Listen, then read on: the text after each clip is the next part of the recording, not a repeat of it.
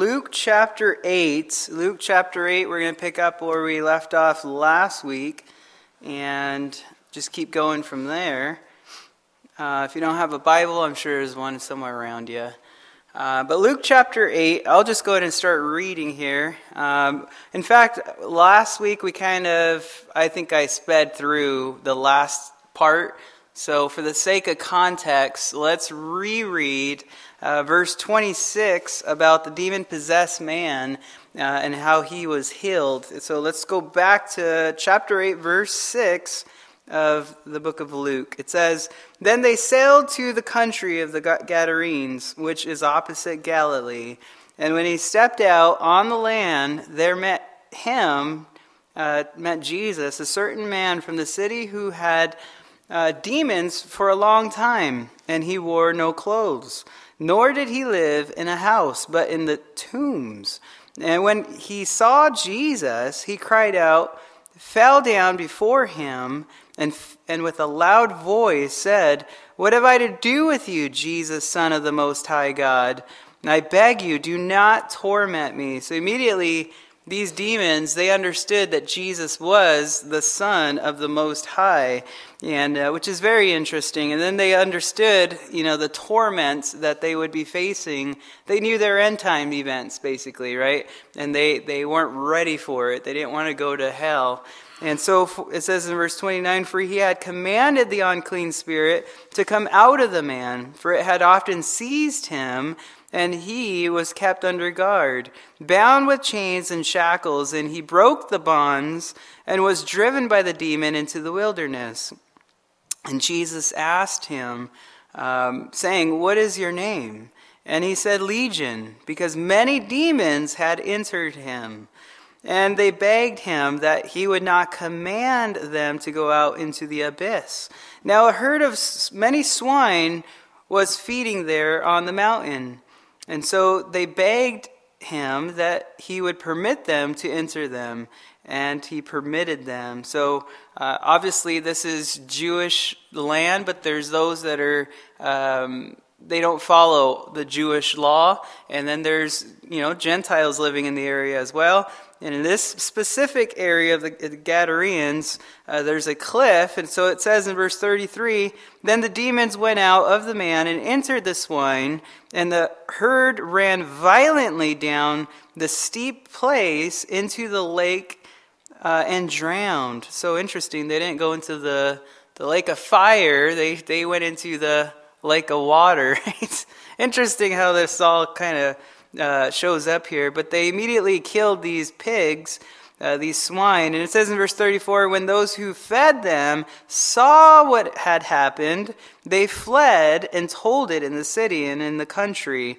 And then they went out to see what had happened and came to Jesus and found the man from whom the demons had departed, sitting at the feet of Jesus, clothed in his right mind. And they were afraid.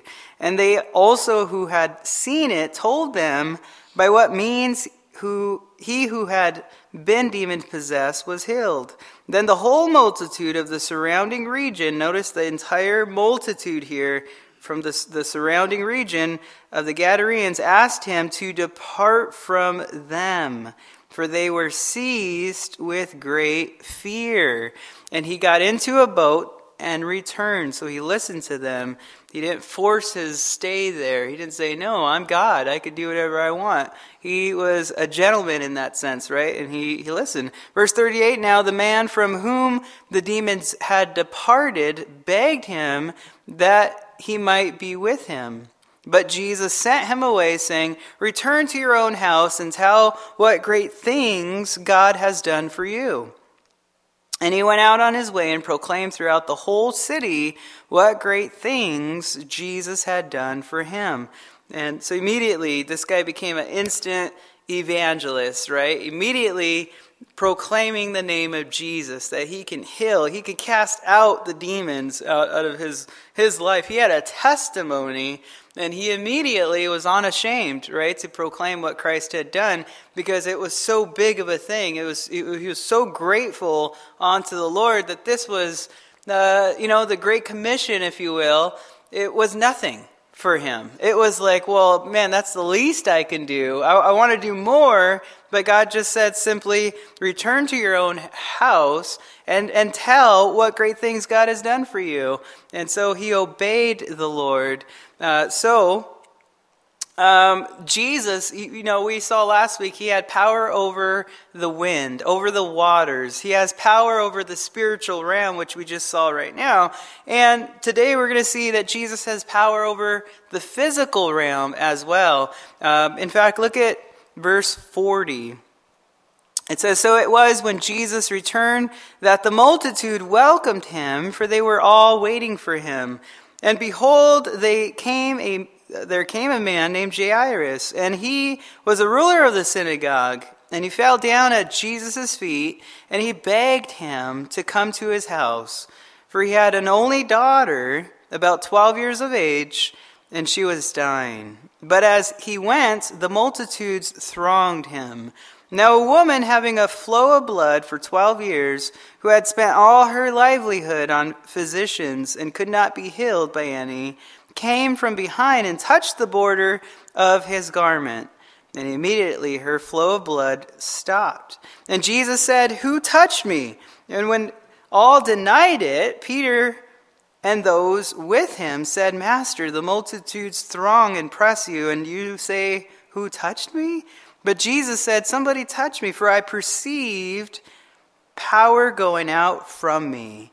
And now when the woman saw that she was not hidden, she came trembling and falling down before him. She declared to him in the presence of all the people and the reason she had touched him and how she was healed immediately.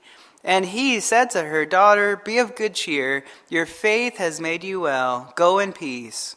And while he was still speaking, someone came from the ruler of the synagogue's house, saying to him, "Your daughter is dead. Do not trouble the teacher." But when Jesus heard it, he answered him, saying, "Do not be afraid, only believe, and she will be made well." And when he came into the house, he permitted no one to go in except Peter, James, and John, and the father and the mother of the girl. Now all wept and mourned for her. But he said, "Do not weep, for she is not dead, but sleeping." And they ridiculed him, knowing that she was dead. But he put them all outside, took her by the hand, and called, saying, "Little girl, arise." And then her spirit returned, and she arose immediately. And he commanded that she be given something to eat. And her parents were astonished, but he charged them to tell no one what had happened. So let's go back a little bit here. A girl's restored to life, and a woman's healed. And what they both had in common here is their faith in Jesus Christ. And let's look at the faith of Jairus in Jesus. Notice in verse 40, let's go back to verse 40 to 42, then we're going to jump from 42 all the way to 49 to 56. But number one, notice the people who met Jesus. The people who met Jesus in verse 40. It says, "So it was when Jesus returned that the multitude welcomed him, for they were all waiting for him." So what a huge contrast that was from just a few verses ago. Did you guys catch that? What did the Gadareans do? The entire region, the surrounding area, right? They asked him to leave, basically, right? They saw the swine jumping off the cliff. Legion was set free out of this guy's body, and now they're begging Jesus to depart from them, and so Jesus did. But they welcomed him, waiting for him, wanting him. Did you guys catch that? It reminds me of two people today. There's those who reject Jesus, and there are those who receive Jesus. And you're either, for Jesus or you're not, right? There's no in between. There's no, I'm going to sit on the fence for, a couple of years, and maybe at one point, I'll just keep coming to church, and maybe I'll finally live for the Lord. But until then, I like everything I hear. I'm just not ready yet, right? Have you guys heard that? I love giving the gospel to people, and I hear that often where they're like, yeah, but I'm just not ready. Maybe next year, maybe the year after, I don't know. Maybe if something drastic happens, I'm in the hospital bed, then I'll call out to God when I need him. That's the attitude, right? But I encourage them, hey, buddy, I don't want to, scare you or anything, but you're either in or you're not. Right? You're either for him or you're not. The Bible is very, very clear. In Matthew chapter 12, verse 30, it says, he who is not with me, Jesus says, is against me. And he who does not gather with me scatters abroad. So if you've been thinking of living for Jesus, now's a good time. Tomorrow's not promised. I think you're either got to make that decision whether you're going to live for him or not live for him. So the only way in to be with Christ, to be in Christ, is, well, what did Jesus say in John 14:6? I am the way. I am the truth. I am the life, right? Nobody comes to the Father except through me, Jesus says. So He's your in, if you will. It's not about getting to heaven, by the way. There's people that become Christians because they just don't want to go to hell. That's not why you become a Christian. Those who are believers, it's about a relationship with Jesus, right? It's about finding that you were created to do this, by the way, right? So it's not like you sought out something and you found it. He found us, right? He sought out for us. We found him in the sense that, you know what, we've been missing out on something in life, and we finally called out to him, and he answered us, right? He changed our life, and it's like a puzzle that's finally found its place, right? It just fits perfectly when you come to the Lord. But secondly, notice here also the person who needed Jesus, and this is Jairus, right? In verses 41 to 42, and we can learn 5 things about Jairus. First thing involves his position. Notice in verse 41, it says, and behold, there came a man named Jairus, and he was a ruler of the synagogue. We'll stop right there. He was in a position of power, in a position of authority, and he was the ruler of the synagogue. Ruler could mean that, speaking of first rank or, first in order, in the other gospel account, it says that he was the chief of the synagogue. So he's the chief ruler of the synagogue, right? So he was the top of this religious order in the synagogue. So for him to come to Jesus, this is a huge deal. You guys remember what's happening at this time? The rulers of the synagogue, they would gather together. What were they doing? These religious leaders were plotting to kill Jesus. They're plotting to find some way to come against Jesus. And here's one of their own, right? He has a personal need, and he brings it to Jesus, and he's going against his order here. So Jairus, he put his faith in Jesus really above his position, right? His position, he just threw it away. He said, you know what? I don't care who I am in this world. I'm coming to Jesus. And I love that about him. Secondly, notice Jairus' posture. Notice in verse 41, in the middle here, it says, and he fell down at Jesus' feet. So this is the posture of humility. Right? He set aside his pride, his power, his position, and in Matthew's account, it says that he worshipped Jesus. That points to his faith in Jesus. And we need to put our total faith in Jesus as well, one that is not ashamed, really to fall at the feet of Jesus in the public eye, I should say, right? In the view of others around you. And I think about that. When you come to faith in Christ, are you ashamed? It's nothing to be ashamed about.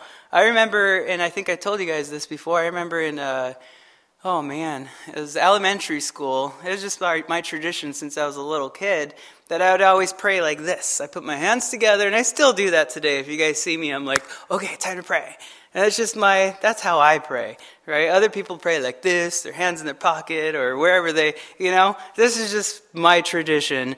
And I close my eyes. That's just how I pray, unless I'm driving, right? Then I'm doing this. But, But I remember in elementary school, just, it's time to eat food, for lunchtime. And I always prayed for my food. And then I always say amen. And then everyone's looking at me and I'm like, what? You guys don't pray? I didn't realize that nobody else prayed either. So it was an eye-opener to me in elementary. But it's interesting, are we giving up our will for his will? And if that's the case, do your coworkers see your faith? Are you unashamed at work? Are you unashamed in the public, right, to talk about Jesus? I was just at Woodman's this week. I talked to a couple of people that we saw, but immediately, what happens? You guys don't want to run into me at Woodman's, by the way, right? I started talking about Jesus, right? And it's so cool. We're both all loud about it, and there's not a care in the world. But I didn't even realize until I looked back at it, and I was like, wow, we were talking about, what the Lord's doing in our life, and how cool is that? And those listening nearby, they're probably like, oh, I don't care what they think, right? We're here in this world for the Lord. We're not here in this world for them, but in the sense, we are, right? That's why we've been given our breath this morning, because God has commissioned us to be faithful to his word, to obey him, to be alive, to do what he's called us to do. And so we're alive right now, not for our own sake, but for the world's sake. So in a sense, we are there for them. And so thus we should shine our light, right? And be open about that. The third thing here about Jairus is his persistence. Notice in verse 41, it says, and begged him to come to his house. And in Mark chapter 5, it says he begged Jesus earnestly. Now, begged, parakaleo, cool Greek word, by the way, if you want to learn that word. It speaks of a continual or repetitive action. So he was constantly, earnestly begging Jesus to come to his house to heal his daughter. Now, in Scripture, those who had faith, they didn't ask God, just once, although some did. But they, not only once, but a lot of them asked Jesus more than once when they were praying to the Lord. And Paul said in 2 Corinthians chapter 12, verse 8, he says, concerning this thing, that's the thorn in the flesh that he received, I pleaded with the Lord 3 times that it might depart from me. Now, God didn't heal him of his thorn in the flesh while he was alive, but he did, I think he did that to Paul, really to remind him of his position of humility, right, in his walk with the Lord. I think the Lord put that there for a very reason, a specific reason that really only God knows. None of us know. But I think of the same thing today. Why has God given us what we have? I mean, Lord, why me? I mean, why do I have to have allergies? I mean, come on, right? But some of you got some major things going on, and you're probably asking the Lord the same thing. Lord, why did I get chosen for this? Well, it's not only, maybe it's for you, and for your own learning's sake in some way, shape, or form, but most of the time I think it's for others as well. Why do you have to go to the hospital? Maybe it's because you're very open and you're going to share the gospel with the CNAs or the nurses or the doctors. They're working on you. So Jesus, he right? put some tape on that guy, right? But maybe it's for their own sake, right? That they would get saved, or that there would be a seed planted. And we don't always know the reason why God does things in our lives, but he does it no matter what. Now, did Paul lack faith? I mean, he prayed 3 times. Does that mean he lacked faith? No, not at all. So did Jesus. I think of Jesus. You guys remember there in the Garden of Gethsemane, he's about to be betrayed. He's about to go to the cross. He knows what's happening. He knows what's happening this night. And he goes to the garden in Matthew 26, verse 44. But he prays 3 times. Notice it says, so he left them, he went away again and prayed the 3rd time. It's saying the same words. He repeated the same thing he was already saying 3 times. Why? I mean, if you have full of faith and you're a person, you're a believer of faith, shouldn't you just say it and thus believe it and let it go? No, I don't see that biblically. I do see that, and I also see it praying repetitively and constantly as well, biblically. So obviously praying for something more than once, it's really not the absence of faith in a person, but rather it shows that abundance of faith, that they love the Lord, that they know the Lord, but they have so much faith that they're going to ask again. And not just again, they're going to ask again. Right? And so it's bringing it to the Lord. The Bible says... And this reminds me, by the way, of really our, prayer in general. It reminds me of our dependence on the Lord. You know, when we pray and we ask the Lord for something, what does that reveal of your heart? It reveals that you are, Lord, I'm dependent on you. I'm not asking anybody else for help. I'm not going to go and do this, and that, and then say, Lord, use that. But I'm going to wait on you, and I'm going to say, Lord, you help me. I need your help. That shows you're dependent upon the Lord. The Bible says in Matthew 7:7, Jesus says, ask, and it will be given to you. Seek, and you will find, right? Knock, and it will be opened to you. So I thank the Lord for that. Let's go back here to Luke. The fourth thing about Jairus is, he had a problem. I think he had a huge problem. Look at verse 42. It says, for he had an only daughter about 12 years of age, and she was dying. So immediately my brain went to just realizing there's something special between a father and the daughter. There's something there. I don't know what it is. The moment my daughter, I just set eyes on her, she was just born. Immediately, I couldn't even see her because I was all blah.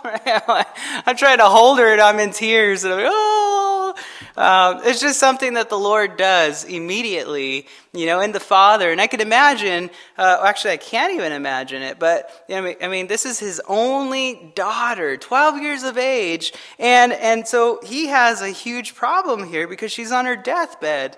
But the thing is, he had huge faith, so much faith to give up his reputation, which is his life, his livelihood, if you think about it. And that's why a problem that looks so big to handle really was nothing in the hands of Jesus, was it?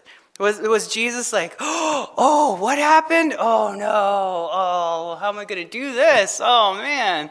No, he's God. In fact, he planned it. He knew exactly what was happening at this moment. And that's what brings me to the fifth thing about Jairus, is his patience. Notice what happens next here.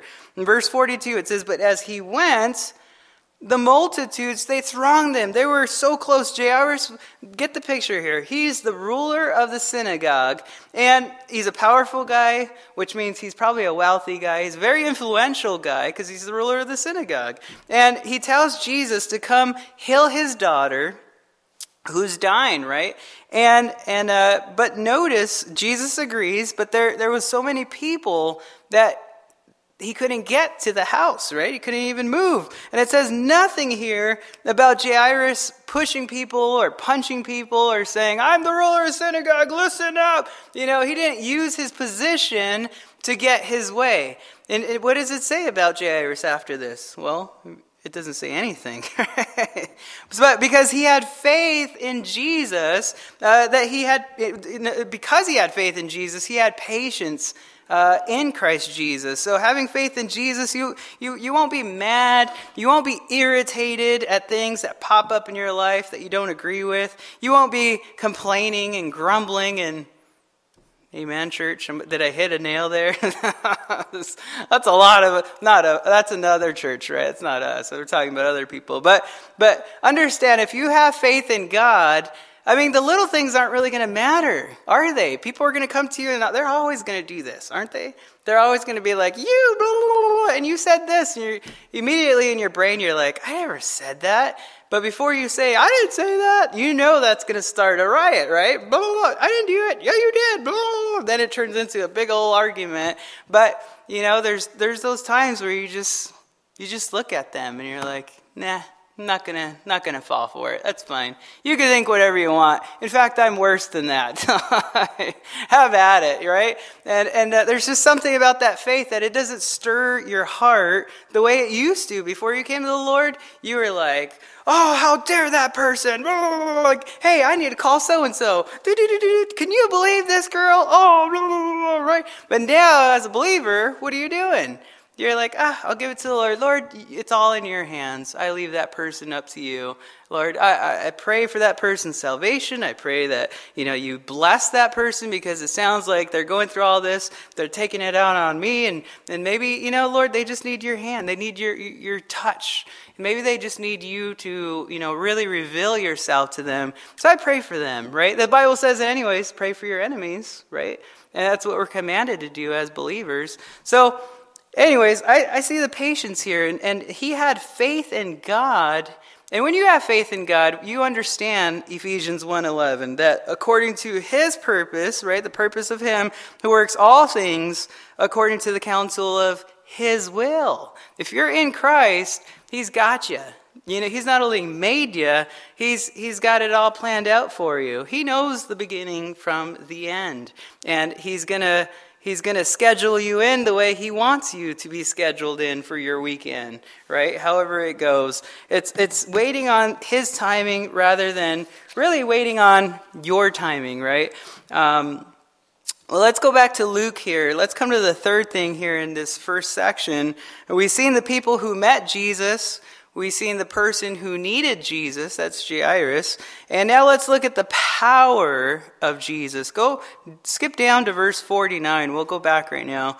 But verse 49, it says, while he was still speaking, someone came from the ruler of the synagogue's house, saying to him, your daughter is dead. Do not trouble the teacher. But when Jesus heard it, he answered, saying, do not be afraid, only believe, and she will be made well. And when he came into the house, he permitted no one to go in except Peter, James, and John, and the father and the mother of the girl.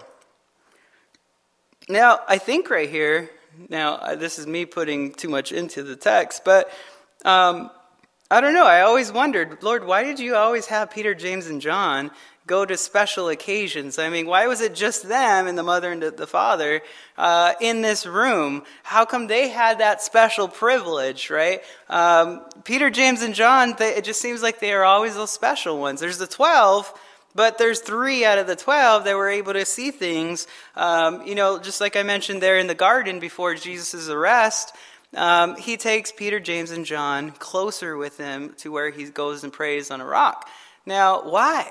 Well, they not only gave an account for the gospel's sake, for our sake today, but also on the Mount of Transfiguration. What happened there in the garden, though? They messed up big time, right? What did they do? They fell asleep, right? They're sleeping while he's praying, and he's like, guys, seriously.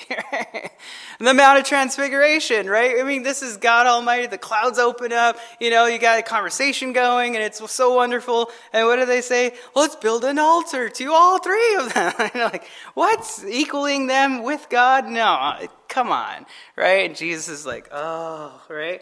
But here, I don't see the, come on, Peter, why did you have to say something here?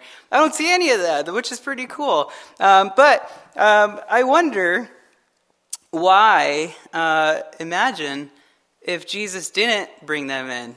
Just think about it. I mean, Peter, I'm not going to leave you alone, buddy. You're the one, you guys remember he's the one who wanted to slice off the head of the servant, Malchus, right?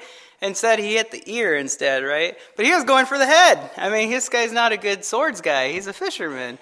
But he chopped his ear off. James and John, what about these guys? If they're left alone, they get angry. They wanted to call down fire from heaven and just entirely just blow up an entire village, basically, right? That's James and John, the brothers of thunder, basically, and which is crazy that they wanted to consume them with fire. So I don't know. I have no clue. That's just my thoughts on the guys. I don't know why they're very. Maybe we'll know in heaven, right? Maybe there's some significance. There's the 12. There's the 3, and in heaven will be revealed more so to us. But I don't know. Now let's keep reading. It says, now all wept and mourned for her, but he said, do not weep. She is not dead, but sleeping. And they ridiculed him, knowing that she was dead. But he put them all outside, took her by the hand, and called, saying, little girl, arise. And then her spirit returned, and she arose immediately. And he commanded that she be given something to eat. And her parents were astonished. But he charged them to tell no one what had happened. Wow, so the power of Jesus Christ astonished these parents, right? Remember, Jesus didn't want to reveal himself until basically Palm Sunday, right? That was the day Jesus rode in on a donkey into Jerusalem. That was the day he allowed worship, basically, right? That was his day. That was, hey, okay, now let's be open about everything. And so interesting. But notice the two types of people here. In verse 53, the people that didn't have faith, what did they do? They laughed and they ridiculed Jesus. They didn't believe the dead could come back to life, right? And Jairus in verse 50, here's the other type of person who was told to believe and she will be made well. And she was, right? Which shows he had faith and he believed. Jairus obeyed Jesus, and Jesus brought her back to life, which is really neat. But let's look at the faith of the woman in Jesus. Notice and go back to verse 43. Let's see how this woman came to Jesus. It says in verse 43, now a woman having a flow of blood for 12 years, which is interesting. Did you guys catch that? 12 years. That's how old Jairus' daughter was, 12 years old. Interesting. Who had spent all her livelihood on physicians and could not be healed by any, came from behind and touched the border of his garment, and immediately her flow of blood stopped. So she came to Jesus with this flow of blood. For 12 years she's had this flow of blood. And Jairus' daughter, I think of her and I think of this woman, and they both, for 12 years, this woman had a problem, 12 years, this daughter's been alive, but they both were chosen at this day. This was their appointment. One to die and rise, one to be healed, right, from her infirmity. But it's interesting that Jairus, if you do a comparison thought here, he's the ruler of the synagogue. I mean, this guy can enter into the synagogue whenever he wants to. He can go into the markets. He can shake people's hands. But this girl, she couldn't. According to Leviticus chapter 15, she couldn't even hug anybody. She couldn't touch anybody. She couldn't even be around people because she was considered unclean because of this flow of blood that she had. Jairus was wealthy. She was poor. She gave all that she had to the physicians, to the doctors, to heal her, and they couldn't do it, right? Why couldn't they do it? Because it was God's will that she not be healed the first year that she had this, the second year, the third year, the fourth year, the fifth year, all the way up to 12 years. She was meant to be healed at the end of the 12 years. So very interesting, which it shows basically to me that God, he doesn't show partiality, right? He knows exactly what he's doing. He's not going to just heal the rich. He's not just going to heal the poor. It doesn't matter what job you have. It doesn't matter what reputation you have. He's God, and there is no partiality with him. And the one thing that we as believers have in common is our faith in Jesus Christ, which is pretty neat. Now, notice, secondly, she touches Jesus. Notice in verse 44, it says, came from behind and touched the border of his garment, and immediately her flow of blood stopped. So she went against the law by doing this. Did you guys catch that? She went against the law. Remember in Leviticus chapter 15, you can read it on your own, verses 25 to 29. But God is saying, God uses Moses. Moses writes this down. But he makes it very, very clear that if you have a flow of blood for longer than the period that you're supposed to be having it, you will be considered unclean. And she was in an open place. She already broke the law, right? She's around a lot of people, even worse. And the thing that she did is she came and she touched Jesus. Hebrews says that Jesus is our high priest. I mean, she came and touched the high priest of all things. She touched God. I mean, this is God writing, don't even touch a person, in the world. And she comes to the main person that you shouldn't be touching, right? It's like, wait, what are you doing? But she didn't allow her physical condition from keeping her from Jesus. She spent every cent on getting help. She tried everything she could. The thing that she did is she came to Jesus. That was the right thing that she did. And never think that you guys are so unclean or unforgivable that Jesus can't accept you, that Jesus wouldn't allow you back, because he will, right? We don't clean up our act and then we come to Jesus. That's the thought of a lot of people. They're like, oh, I'm so ashamed. I'm so, because that's what the enemy does, doesn't he? He wants you to fall short of the glory of God, which you will.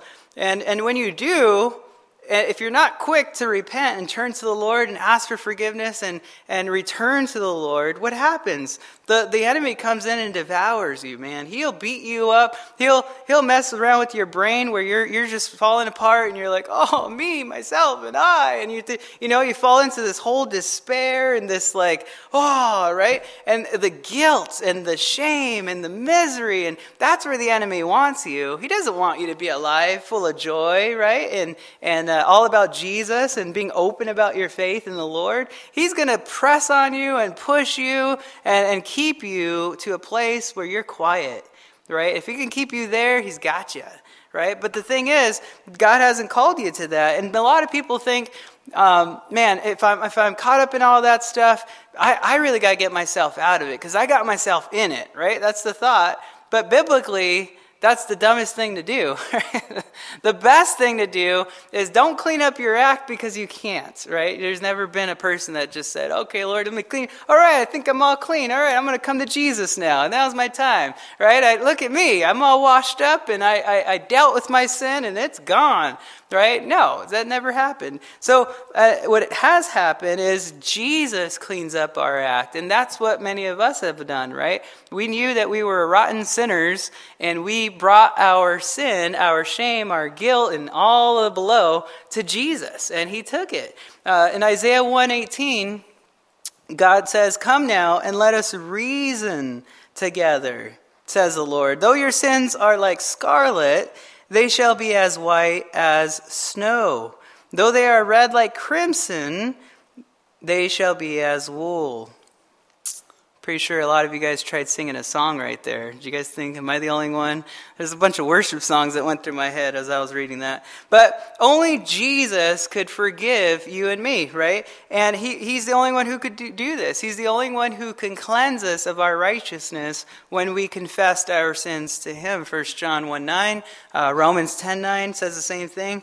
But let's come to the third thing here. She not only came to Jesus, touched him, but notice the question by Jesus. Notice in verse 45, it says, "And Jesus said to her," where he said, "Who touched me?" And when all denied it, which is interesting because we just learned right now at the end of the same verse that all were, next to him, touching him. And then they're like, "Oh, I didn't touch you," right? It's like, what's going on here? But they all denied it. Peter and those with him said, "Master, wait a minute, the multitude's strong and press you, and you say, 'Who touched me?'" But Jesus said, "Somebody touched me, for I perceived power going out from me." And Jesus perceived power going out of him. And it was her faith, but this was mentioned so that she could be noted, to the disciples so they can see her, write about her, and so that we would know about it today, right? It was for us. But if you're sick and you have faith, it may be God's will for you that you are not healed. It may be God's will for you that you are healed. I don't know. One day, I know for sure that one day we will all be healed, right? Of this body, of this infirmities, the things that we go through are the guilt, the shame, the death, the miseries of this world. It's all going to be done away with. We're going to take on a glorious body. One day in the middle of Maybe right now, right? Boom, we're going to be caught up in the clouds at a moment that we don't even, I think we expect it. We don't know when, though. That's the thing. But we have a heart of expectation saying, Lord, we yearn for your coming, right? Because we're going to take on that glorified body, and we're going to be done away with the things that bring us down, that burden us here. Which is going to be interesting. But notice, fourthly, her confession to Jesus. Notice in verse 47, now when the woman saw that she was not hidden, she came trembling and falling down before him. She declared to him in the presence of all the people the reason she had touched him and how she was healed immediately. In Mark's account, Mark 5:33, Mark says, but the woman, fearing and trembling, knowing what had happened to her, came and fell down before him and told him the whole truth, right? She didn't hold anything back. She told him the whole truth of what happened. That's why we know it was 12 years. Right? Because at that moment she said, for 12 years, this has been happening. I've given all my money over to the physicians. They couldn't heal me. But her faith was open in front of the public. Did you guys catch that? She was healed, but in front of the public, she said, you know what? I'm healed. I don't care, right? And there's something about faith in Christ Jesus that does that. It's something about it's no longer about us, right? I remember the Lord calling me at a young age to teach, right? I just knew that that's what the Lord wanted me to do. But the thing is, I was the most shyest guy in the world. You can ask anybody that knows me. When I was a kid, growing up, my face gets crazy red, right? You can walk up to me and ask me a question, I'd be like, ooh, right? And so for the Lord to say, you're going to be up in front of and talking to a lot of people, yeah, right. That's not me, Lord. Nope, that's not going to happen. And what's happening, right? But it's amazing how the Lord can do that. But there's something about that faith that I had to realize is, Lord, if this is your calling, then what am I yelling and crying about on the inside? On the inside, I'm saying, oh, people are looking at me. Oh, me, myself, and I. And that's where the trembling happened, right? But I had to come to the point of realizing, you know what, Lord, if it's for you, I'm all in. Let's do this. I'm going to get up, and you got to use me, though, right? This is your gift, and I need it, Lord. If I don't have it, then what am I doing? So anyways, she didn't hold back anything. But let's come to the fifth thing here. Notice the statement by Jesus in verse 48. It says, and he said to her, daughter, be of good cheer. Your faith has made you well. Go in peace. Now, let's look at verse 1. It says, then he called his 12 disciples together and gave them power and authority over all demons and to cure diseases. And he sent them to preach the kingdom of God and to heal the sick. And he said to them, take nothing for the journey, neither staffs, nor bag, nor bread, nor money, and do not have 2 tunics apiece. In whatever house you enter, stay there, from there depart. And whoever will not receive you, when you go out of that city, shake off the very dust from your feet as a testimony against them. And so they departed and went through the towns, preaching the gospel and healing everywhere. Now, the disciples of the Lord are spoken here in verses 1 through 6. And there's a few things that we can learn about these 12 disciples right here. Number 1, go back to verse 1, the calling of the 12. Then he called his 12 disciples together, and he gave them, but notice he called them, right? The 12 disciples. Disciple simply means, it's used 269 times in the New Testament. It simply means a learner, a student. And you and me are students, right? Where we never come to that moment of, wow, I finally arrived at teacher status. Wow, look at that. Call me rabbi, right? No, we'll never come to that moment. For all of eternity, we're always going to be students of God's word, right? We're going to hear him and be astonished. We're going to be just, right?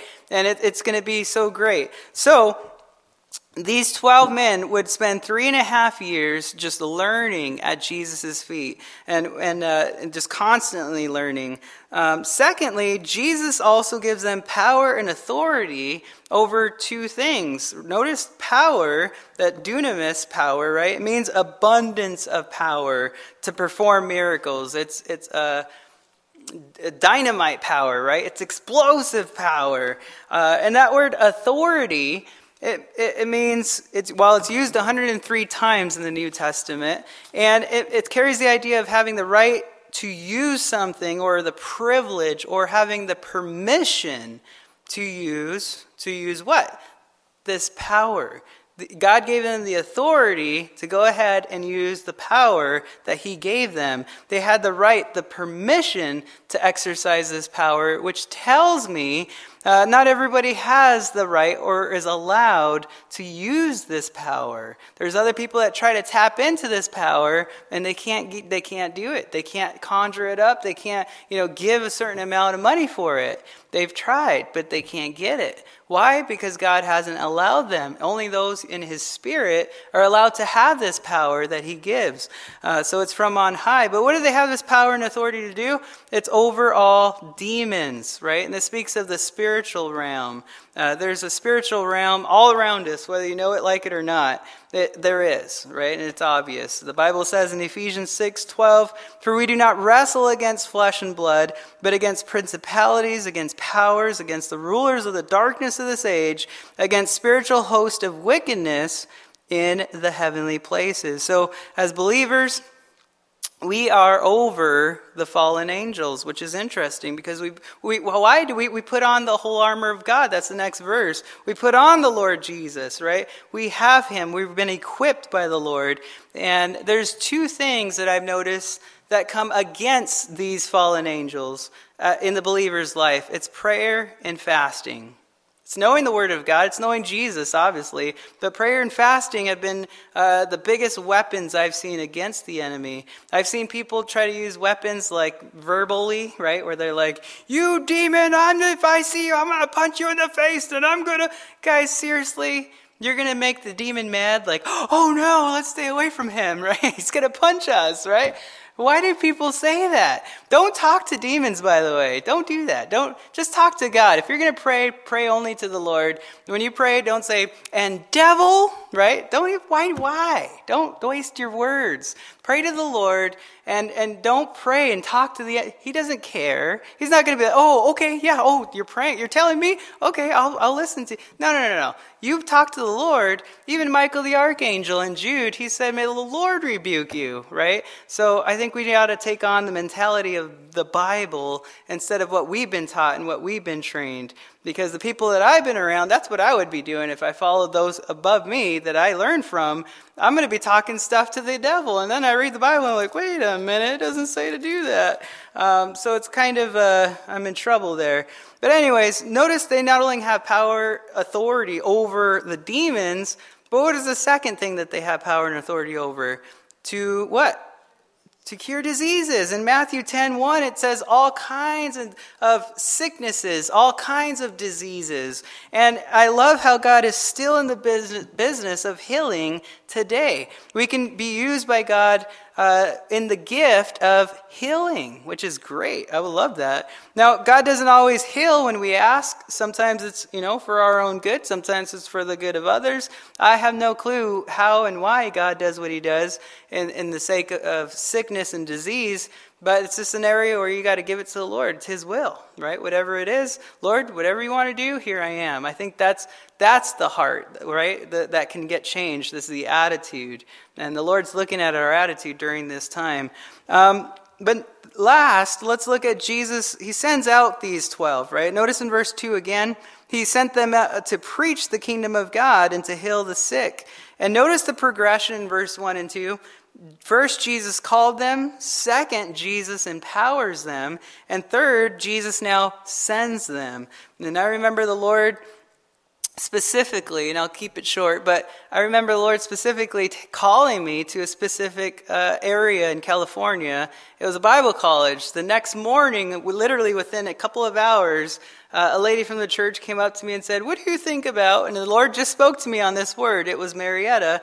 And she said, "What do you think of Marietta?" And I was like, "Oh," and I jumped up. I was like, I was so excited. I was like, "What does that mean?" I was like, "The Lord just spoke to me on that. I meant to look it up today, but I don't know. What does it mean?" She's like, "It's a city in California." And immediately I was like, "I'm there."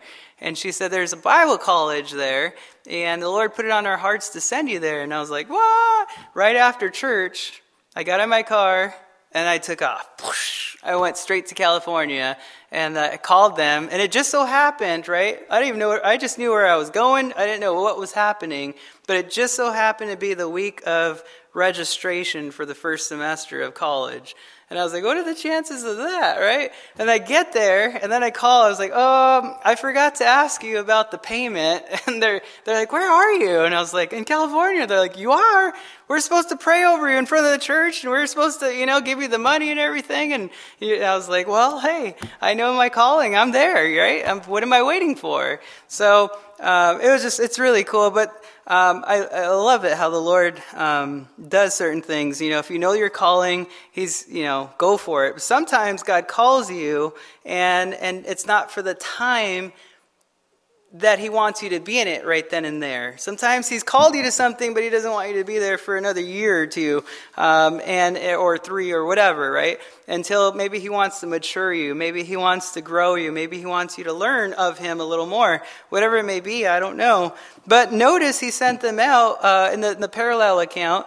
He sent them out 2 by 2, and I think there's something good with that. Is that there is not only encouragement from the other person you're with, but also there's accountability. And I think that's a wonderful thing to have in ministry. But now let's see the instructions for the 12 here. Notice in verse 3, the first thing involves trusting the Lord totally. Notice in verse 3 it says, "And He said to them, 'Take nothing for the journey, neither staffs nor bag, nor bread nor money, and do not have 2 tunics apiece.'" Why? Because God wanted them to trust Him for everything, right? Jesus didn't tell them the right people for support, right? He didn't say all these things that we do today in the church. And that always brings me back to Proverbs chapter 3, verse 5, right? What does it say? "Trust in the Lord with all your heart, lean not on your own understanding, and in all your ways acknowledge Him, and He shall direct your paths." I love that. Everything you need, God will provide, right? Philippians 4:19, "And my God shall supply all your need according to His riches in glory by Christ Jesus." So they were to trust in the Lord. They weren't to get an extra clothing, right? They weren't to pack a bag full of bread and pack their tents or anything like that. They were to just go out by faith and trust in the Lord. Secondly, they were instructed to basically being content practically. Notice in verse 4, "Whatever house you enter, stay there, and from there depart." So if you go to a house and then somebody else comes up to you and says, "Oh, but my house has a hot tub, and I got another horse that you can ride on," right? Don't be like, "Oh, I got to pack up my stuff and go. I'm sorry. Thank you for having me here, though. Their house is better." Jesus says, don't do that. You stay where you are. You be content practically who you're with, right? Be okay with where you're at and with who you're with, right? Wow, I think it's a good place to kind of slow down right there. I think that if anything, the church needs contentment. Amen? I haven't said amen the whole time. This is great. Amen. But this contentment, it's interesting because you can actually learn contentment. It's something that you can actually allow yourself to learn. Paul said in Philippians 4:11, "Not that I speak in regard to need, for I have learned in whatever state I am to be content." So the third instruction involves knowing when you're done personally. In verse 5, and whoever will not receive you, when you go out of that city, shake off the very dust from your feet as a testimony against them. I've learned that not everybody wants to hear me when I give the gospel, right? There's those that are like, "Get out of my face, I'm going to beat you up." And it's like, okay, I'm going to the next person. Right? I'm not going to keep on insisting with that person. There's a time to move on, and something I'm still learning to do is be like, "Oh, hold on 1 second.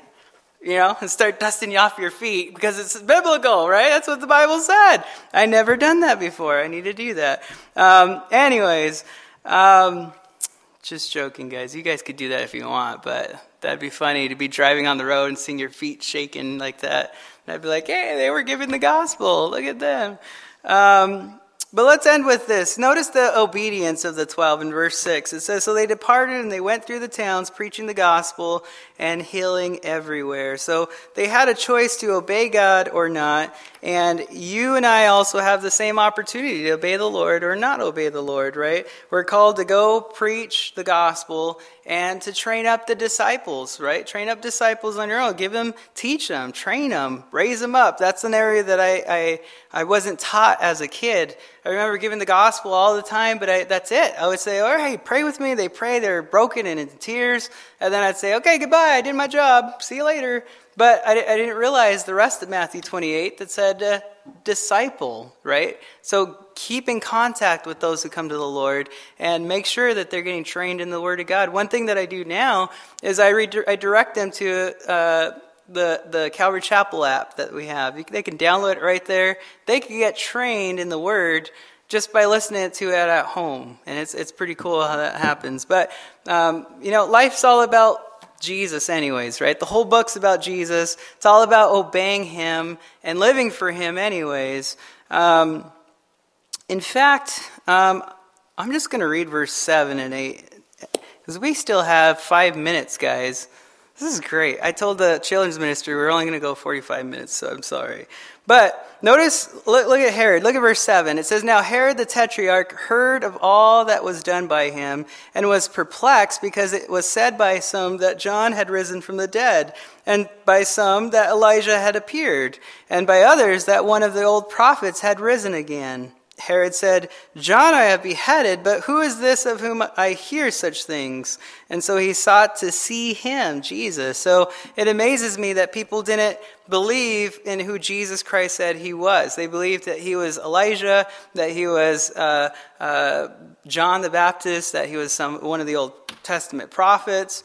But you guys remember Herod killed John the Baptist, right? And because what did John the Baptist do? Herod was in an adulterous relationship with really his niece. You guys could look it up. It's pretty disgusting with Herodias.